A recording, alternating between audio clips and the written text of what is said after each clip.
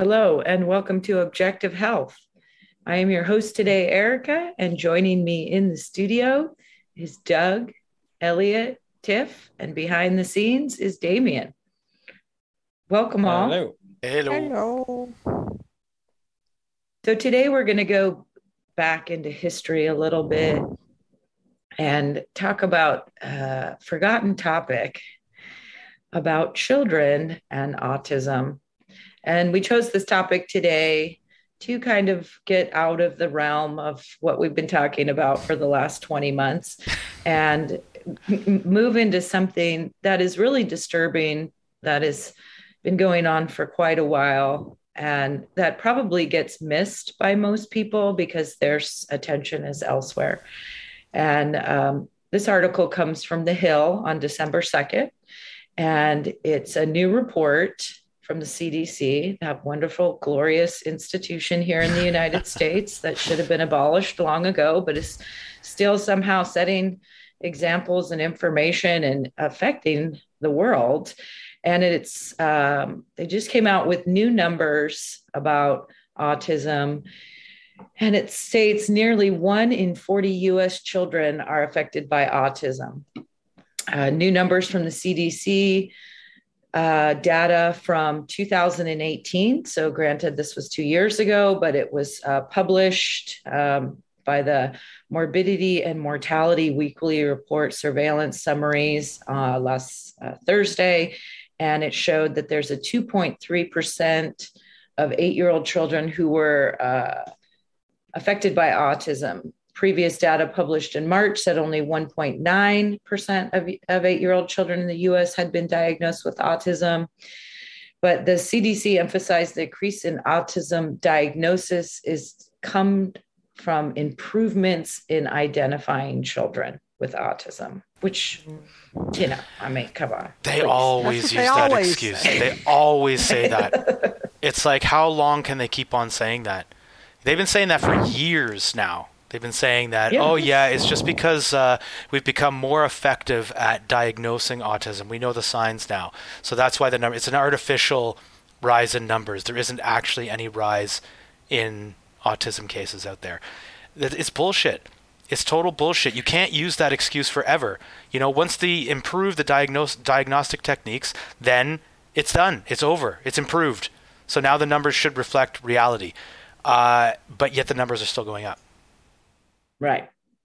Yeah. And the director of the CDC's National Center on Birth Defects and Developmental Disabilities said the substantial progress in early identification is good news, because the earlier that children are identified with autism, the sooner they can be connected to services and support. More, Like the Ritalin. good news. Yeah. Like the good news Yeah. is.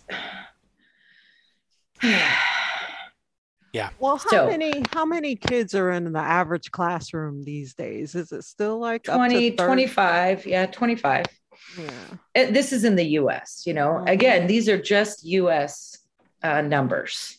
Yeah. So we don't know worldwide, and it would be interesting to do, who will do it, I'm not sure, but, comparing other countries. Obviously, if you look at it just in the US, the Amish population, they have like no incidence of autism or very low incidence of autism. So aside from going into what causes it, we're just going to speculate about some things here.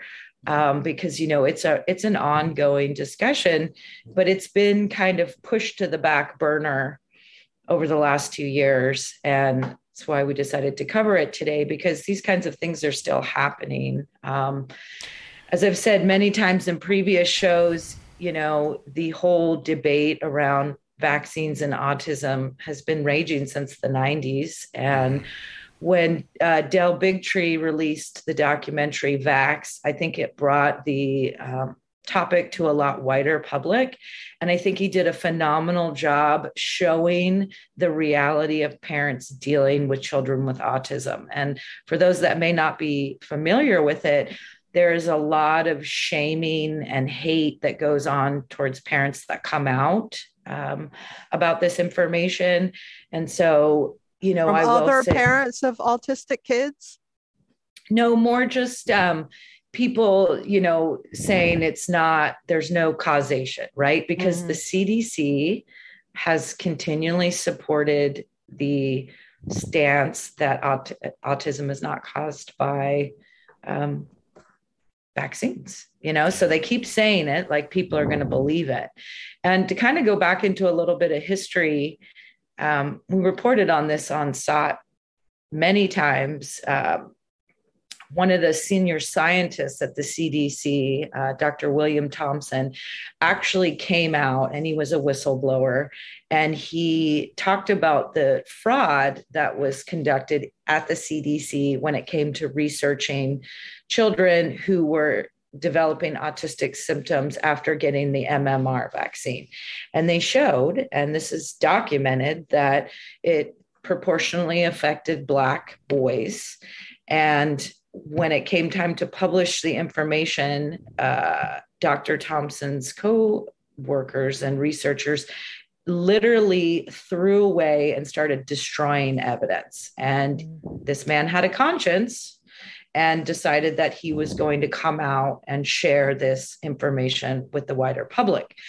He actually is still employed by the CDC. He was never interviewed. He was never allowed to report to Congress about his findings. He's still a senior scientist, and he is not allowed to do testimonies in court or media interviews. So I'm not sure what they have on him, why he would continue to work for such an organization that did such despicable things. They probably have him locked in a closet. Weird. They got him locked in a closet somewhere, I'm sure. It's like there's a closet you're never allowed to open that has William Thompson in it. Yeah. Yeah, that is weird, though, that he still works there. Mm-hmm. And he, at the very least, wasn't fired or even, suicided. Yeah. And he didn't quit. Yeah. Maybe they give him a super sweet deal. Yeah. What kind of research projects is he involved in now? One wonders. Right. Counting tiles. There's There's also another article. This was March 2020, which, for those paying attention, March 2020 is when, the whole world was turned upside down because of the cold and flu. But in March 2020, there was an article from Eureka Alert. Is that how you say it? Eureka Alert. Mm-hmm. U.S. autism rates up 10% in new CDC report. And Damien, if you want to put that up there, you can scroll down to the actual report that shows the surveillance of data reported in previous years. So for those that may be listening and not watching, starting in 2000, one in 150 children in 2007 report based on 2000 and 2002 data. So in a 2-year period, there was 1 in 150 children that had autism, and it is a spectrum. So there's, obviously more severe at the end of the spectrum.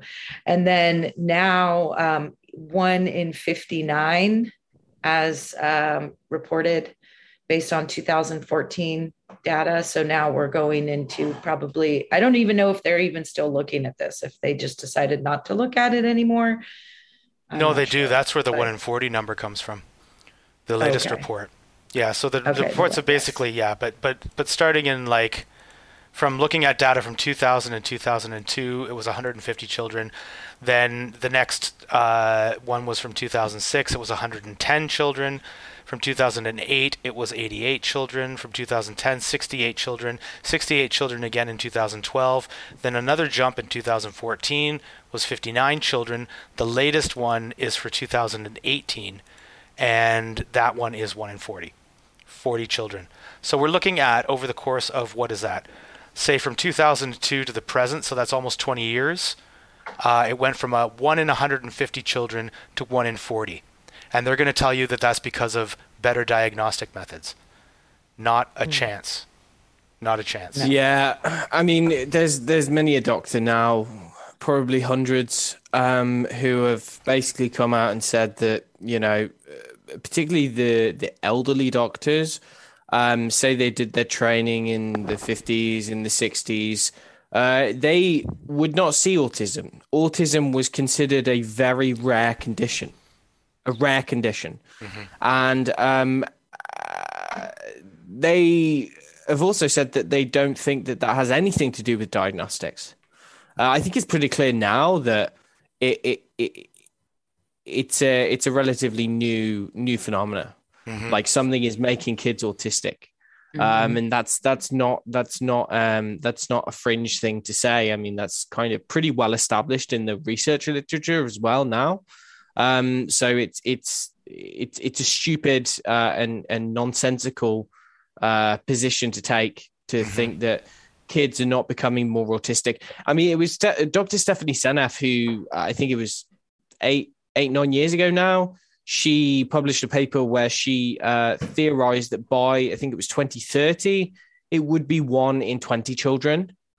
And so looking back, compared to the statistics at the time when she had made that prediction, we're fairly on track to, if it continues as it does over the next decade or so, you could be realistically looking at 1 in 20 children. It's not that far off to have 1 in 40. I think at the time that she made her prediction, it was 1 in 100.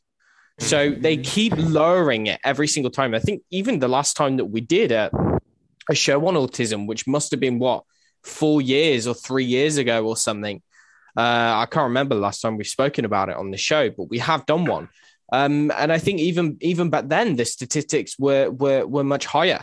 So yeah, they keep bringing the numbers down. That's for sure. Yeah. Well, it's interesting. You're talking about the doctors saying that they didn't used to see this. I'm just thinking myself, 1 in 40 kids. When I was in grade school, we probably had 300 kids at the school or something like that. So 1 in 40, you'd be looking at, do some quick math here. 6 kids at this school who would have autism? 7 to 8. 7 or 8 kids at the school. I didn't have any kids at my school who had autism. Right. It's like I didn't either. You didn't used to see this. You didn't. It's not because of diagnosis. Unless they called it something else. I didn't even have any kids who seemed like they were autistic. They were the special ed kids and the special education classes, but they weren't necessarily autistic. Mm-hmm.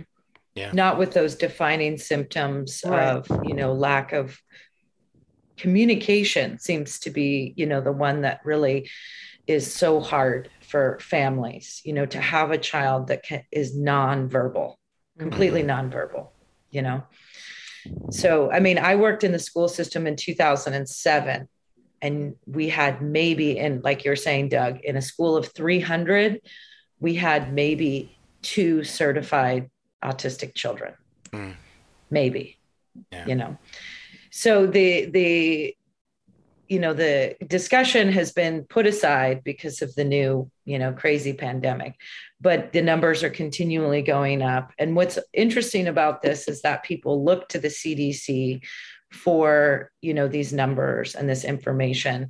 And back in 2019, Del Bigtree and ICANN sued the CDC under Freedom of Information Act to remove false information from their website, which was basically vaccines do not cause autism, and asked for studies citing and showing, this relationship. Okay, so if you've got all these studies on the MMR in particular, based on Thompson's release of information, then you should be able to provide us with studies that you can prove that vaccines do not cause autism.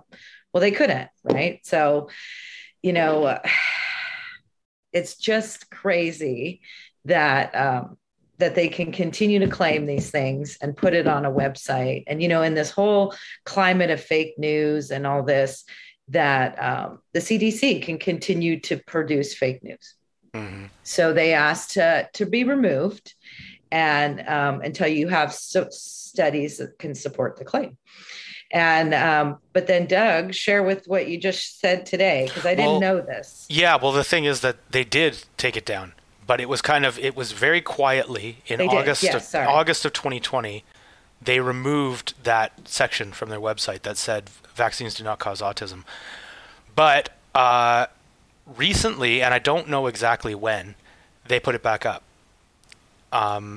Maybe I can send the link to Damien here, and he can bring it up here.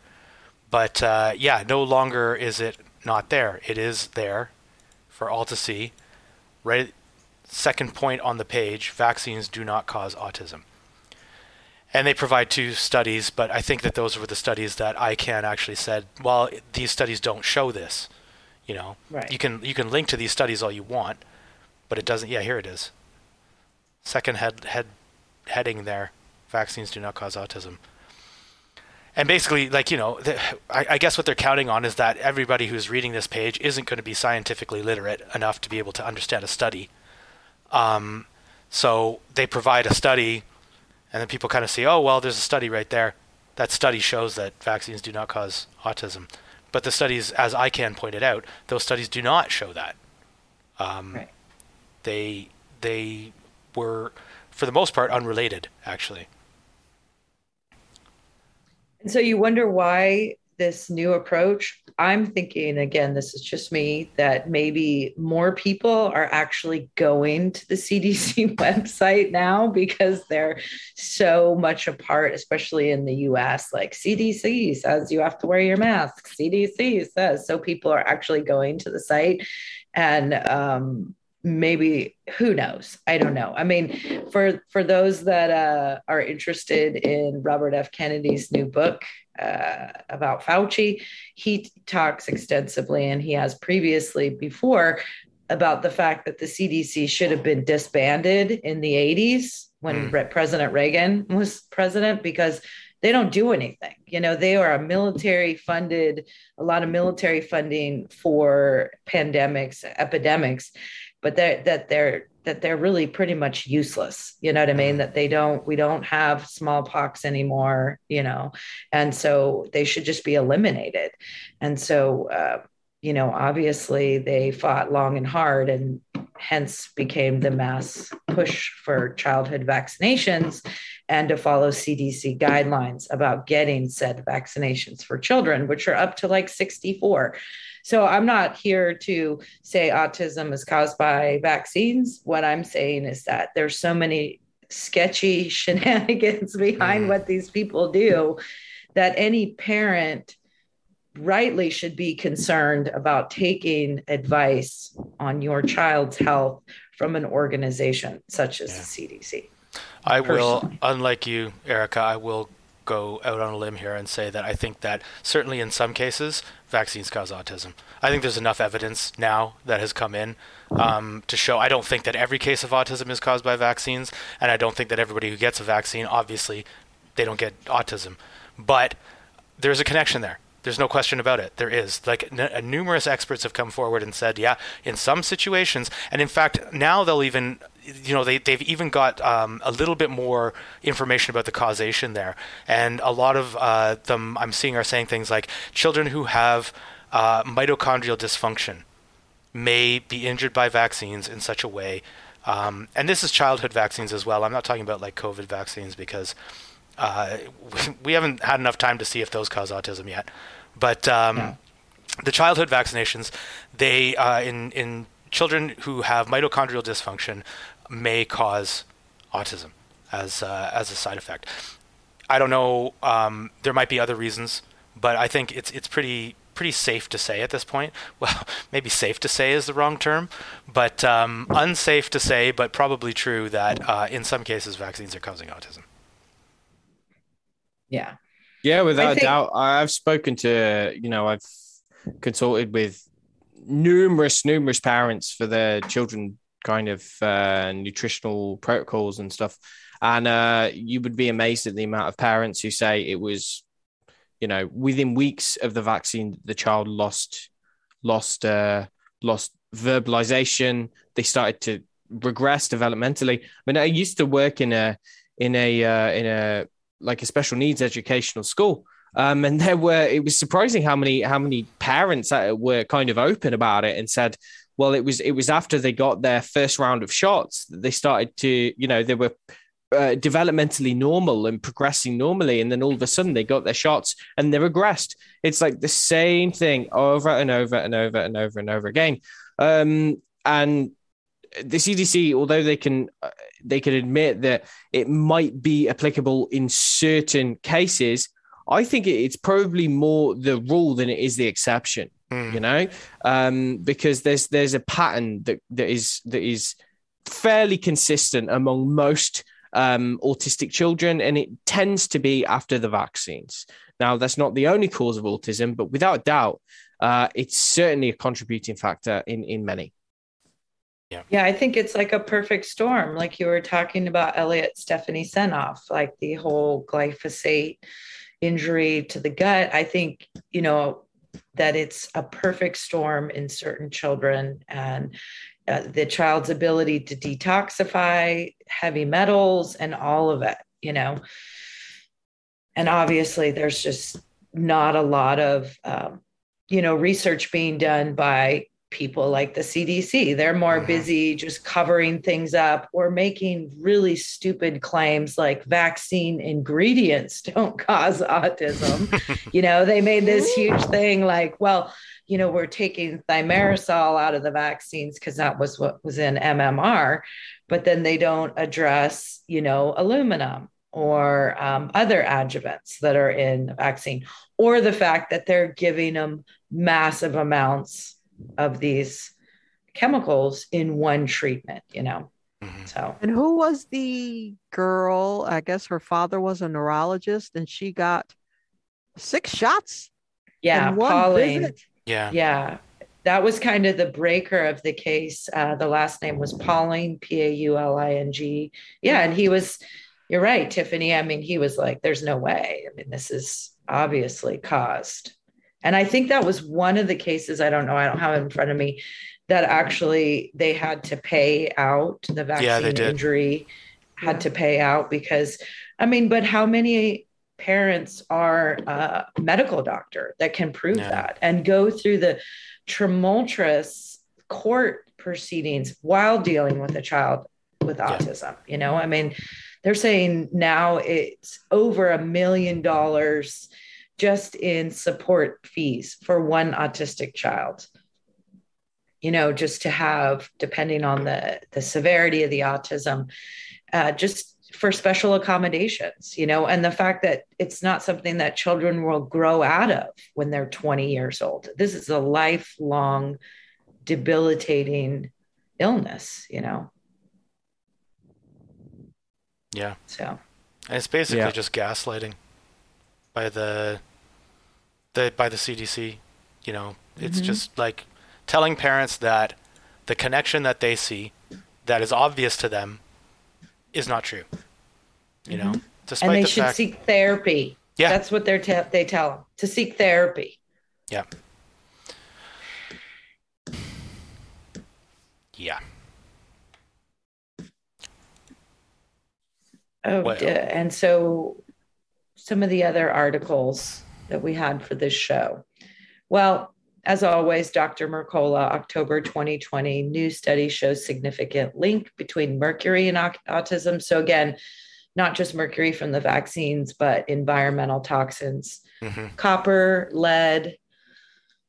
But again, for those of us that grew up, me, Doug, and Tiffany, when we still had lead in the gasoline, we still had lead paint in our homes, we weren't seeing the degree of autism that we see now.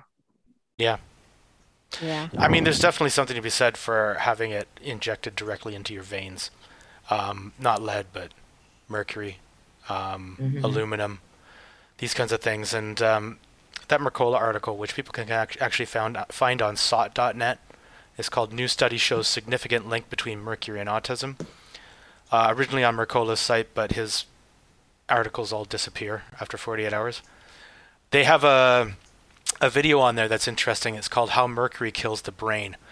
And in that video, they actually show it's footage that people probably have seen before, or at least I had seen it before, where they have neurons from a snail brain, actually, that they've got in a petri dish, and they add mercury into the petri dish, and you just see the neurons just completely curling up, like shriveling up and disappearing essentially. But it's really something to see. In that video, I can see Damien's kind of playing it there. You might be able to see it. But they talk about the mechanism by which the mercury actually kills off the neurons. And it's basically just the mercury kind of binds to a component of the neuron that makes it completely dissipate. So, yeah, I mean, it's not hard to see a connection there, you know. Is it only the mercury that does it? Is it the mercury that does it at all? I mean, obviously it would be causing some kind of brain damage if you had a serious amount of mercury in your brain. But yeah, is it the only thing? I don't know, but it's certainly quite telling, and it wouldn't surprise me at all if that thimerosal was. See, there you see them shrinking. Mm-hmm. Yeah. I mean, if you look at the literature, I've spent tens, probably hundreds of hours looking at the research on autism, the kind of pathophysiology of autism, and there's a lot of the downstream effects of what you would see from something like heavy metals cause the overall clinical or the let's say the etiological picture, the stuff that is wrong with the autistic brain, all of that can be at least tied back mechanistically upstream to the effects of some kind of a heavy metal, right? So whether that be lead, mercury, aluminium, all the combinations. So there was a study which was published maybe 3 or 4 years ago, which was actually demonstrating that it's not just mercury, but the combination of mercury and aluminium were shown to essentially be causative. Because this combined effect that it was having in the way that cells are working in the kind of defenses in the brain. I mean, in very simple terms, in the autistic brain, you've got much lower levels of reduced glutathione, so glutathione being like an antioxidant, okay? And you have much higher levels of reactive oxygen species. You have much higher levels of certain hormones. You have much lower levels of certain neurochemicals.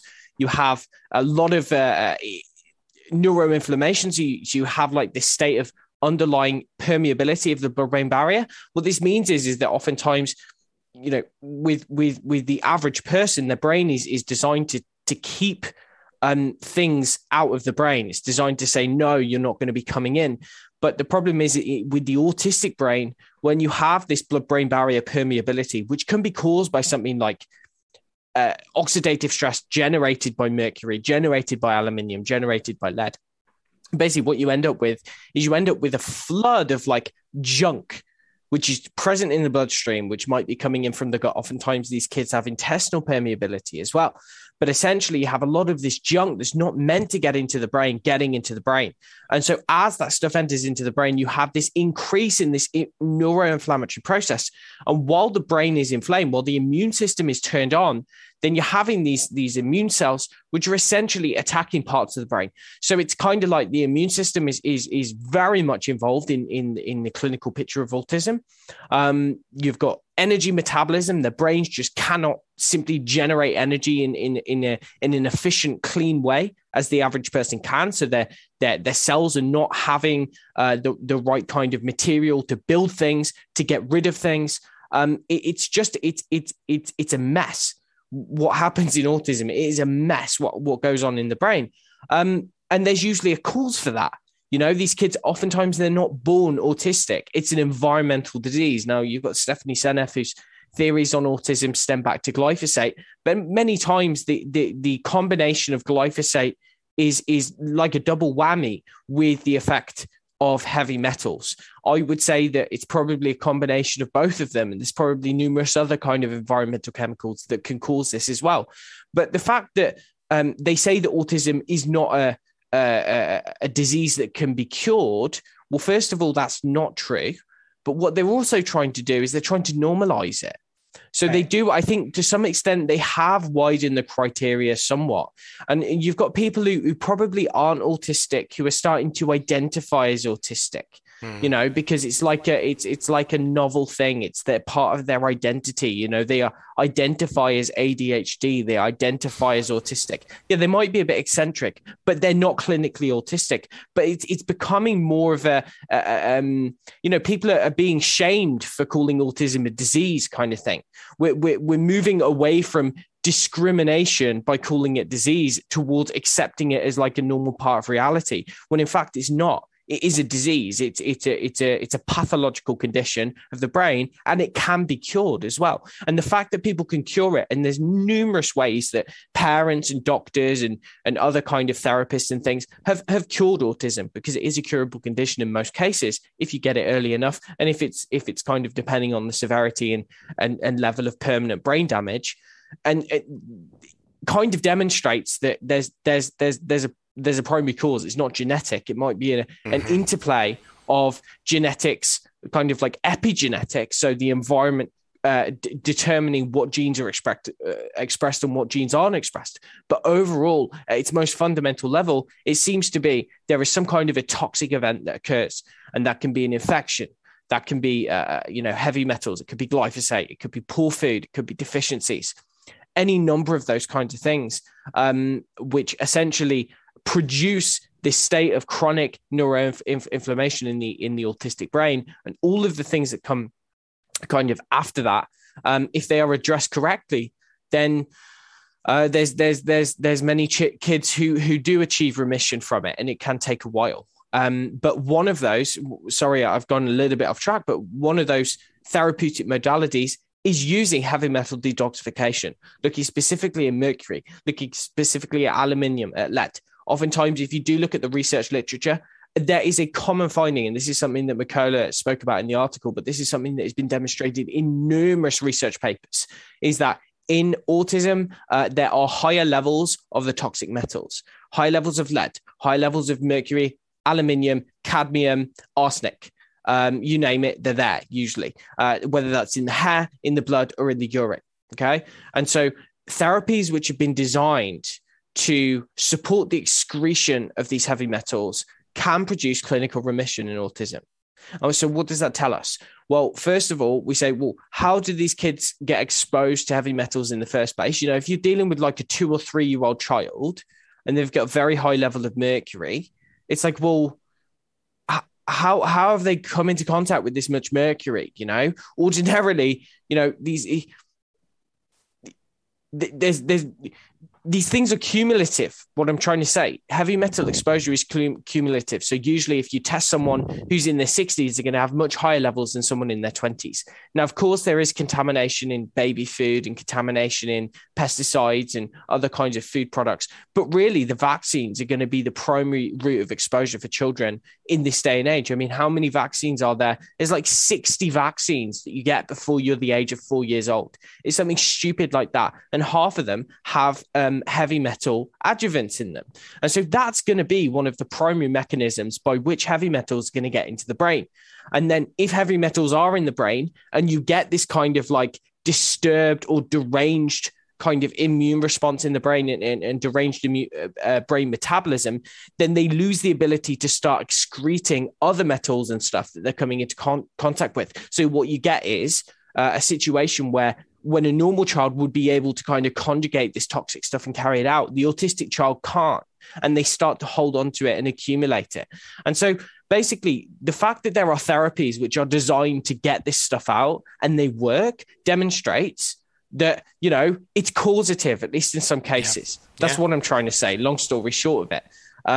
So it's an abomination that this is kind of been labeled as anyone who tries to make this connection is labeled as a conspiracy theorist and a nut. And it's so disempowering for parents as well, because many times they are left in the lurch. They have to do 100% of the work because their doctors know absolutely nothing about this. And they will oftentimes disencourage it or discourage it.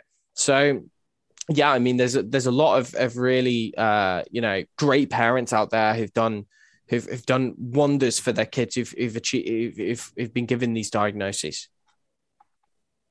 And I think that's a great explanation, Elliot, how you laid it out there. for people to understand, because there is, we're getting towards the end of our time. There is things that parents can do. And, back to the article we started with in the very beginning, yes, early detection is kind of key. And, this whole vaccine paradigm that we're living in currently, I think is on parents' minds now. Like I've said before, this topic, a lot of people stayed away from it, but now in the world that we live in today, like parents are concerned. It's 1 in 48. Is that where we're at now?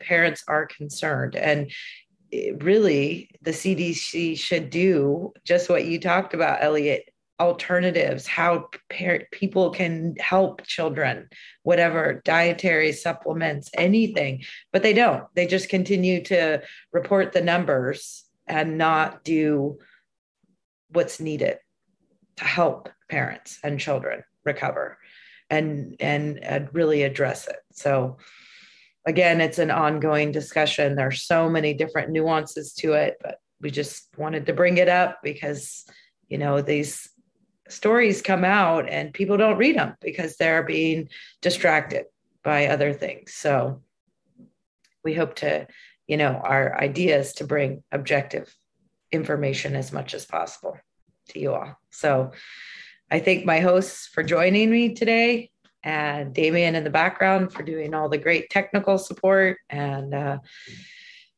we will be here again next week with another topic. Thank you. Bye, everybody. Bye. Bye.